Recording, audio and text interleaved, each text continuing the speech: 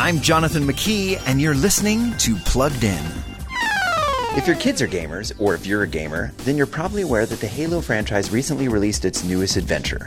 Halo Infinite offers yet another story of a hero stepping up against all odds. The iconic character Master Chief insists, "We protect humanity, whatever the cost." Halo games have always been immersive and engaging, but this newest entry offers more thoughtful, non-trigger-pulling moments to enjoy.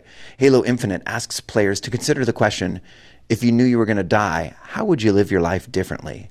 That said, parents of young gamers should keep in mind that Halo Infinite is a T-rated shooter. It's packed with a wide range of rapid-fire and explosive weapons, and the debate about the impact of violent games on young players rages on. For more about those games your kids love so much, check out PluggedIn.com/radio. I'm Jonathan McKee, author of Parenting Generation Screen, with Focus on the Family's Plugged In.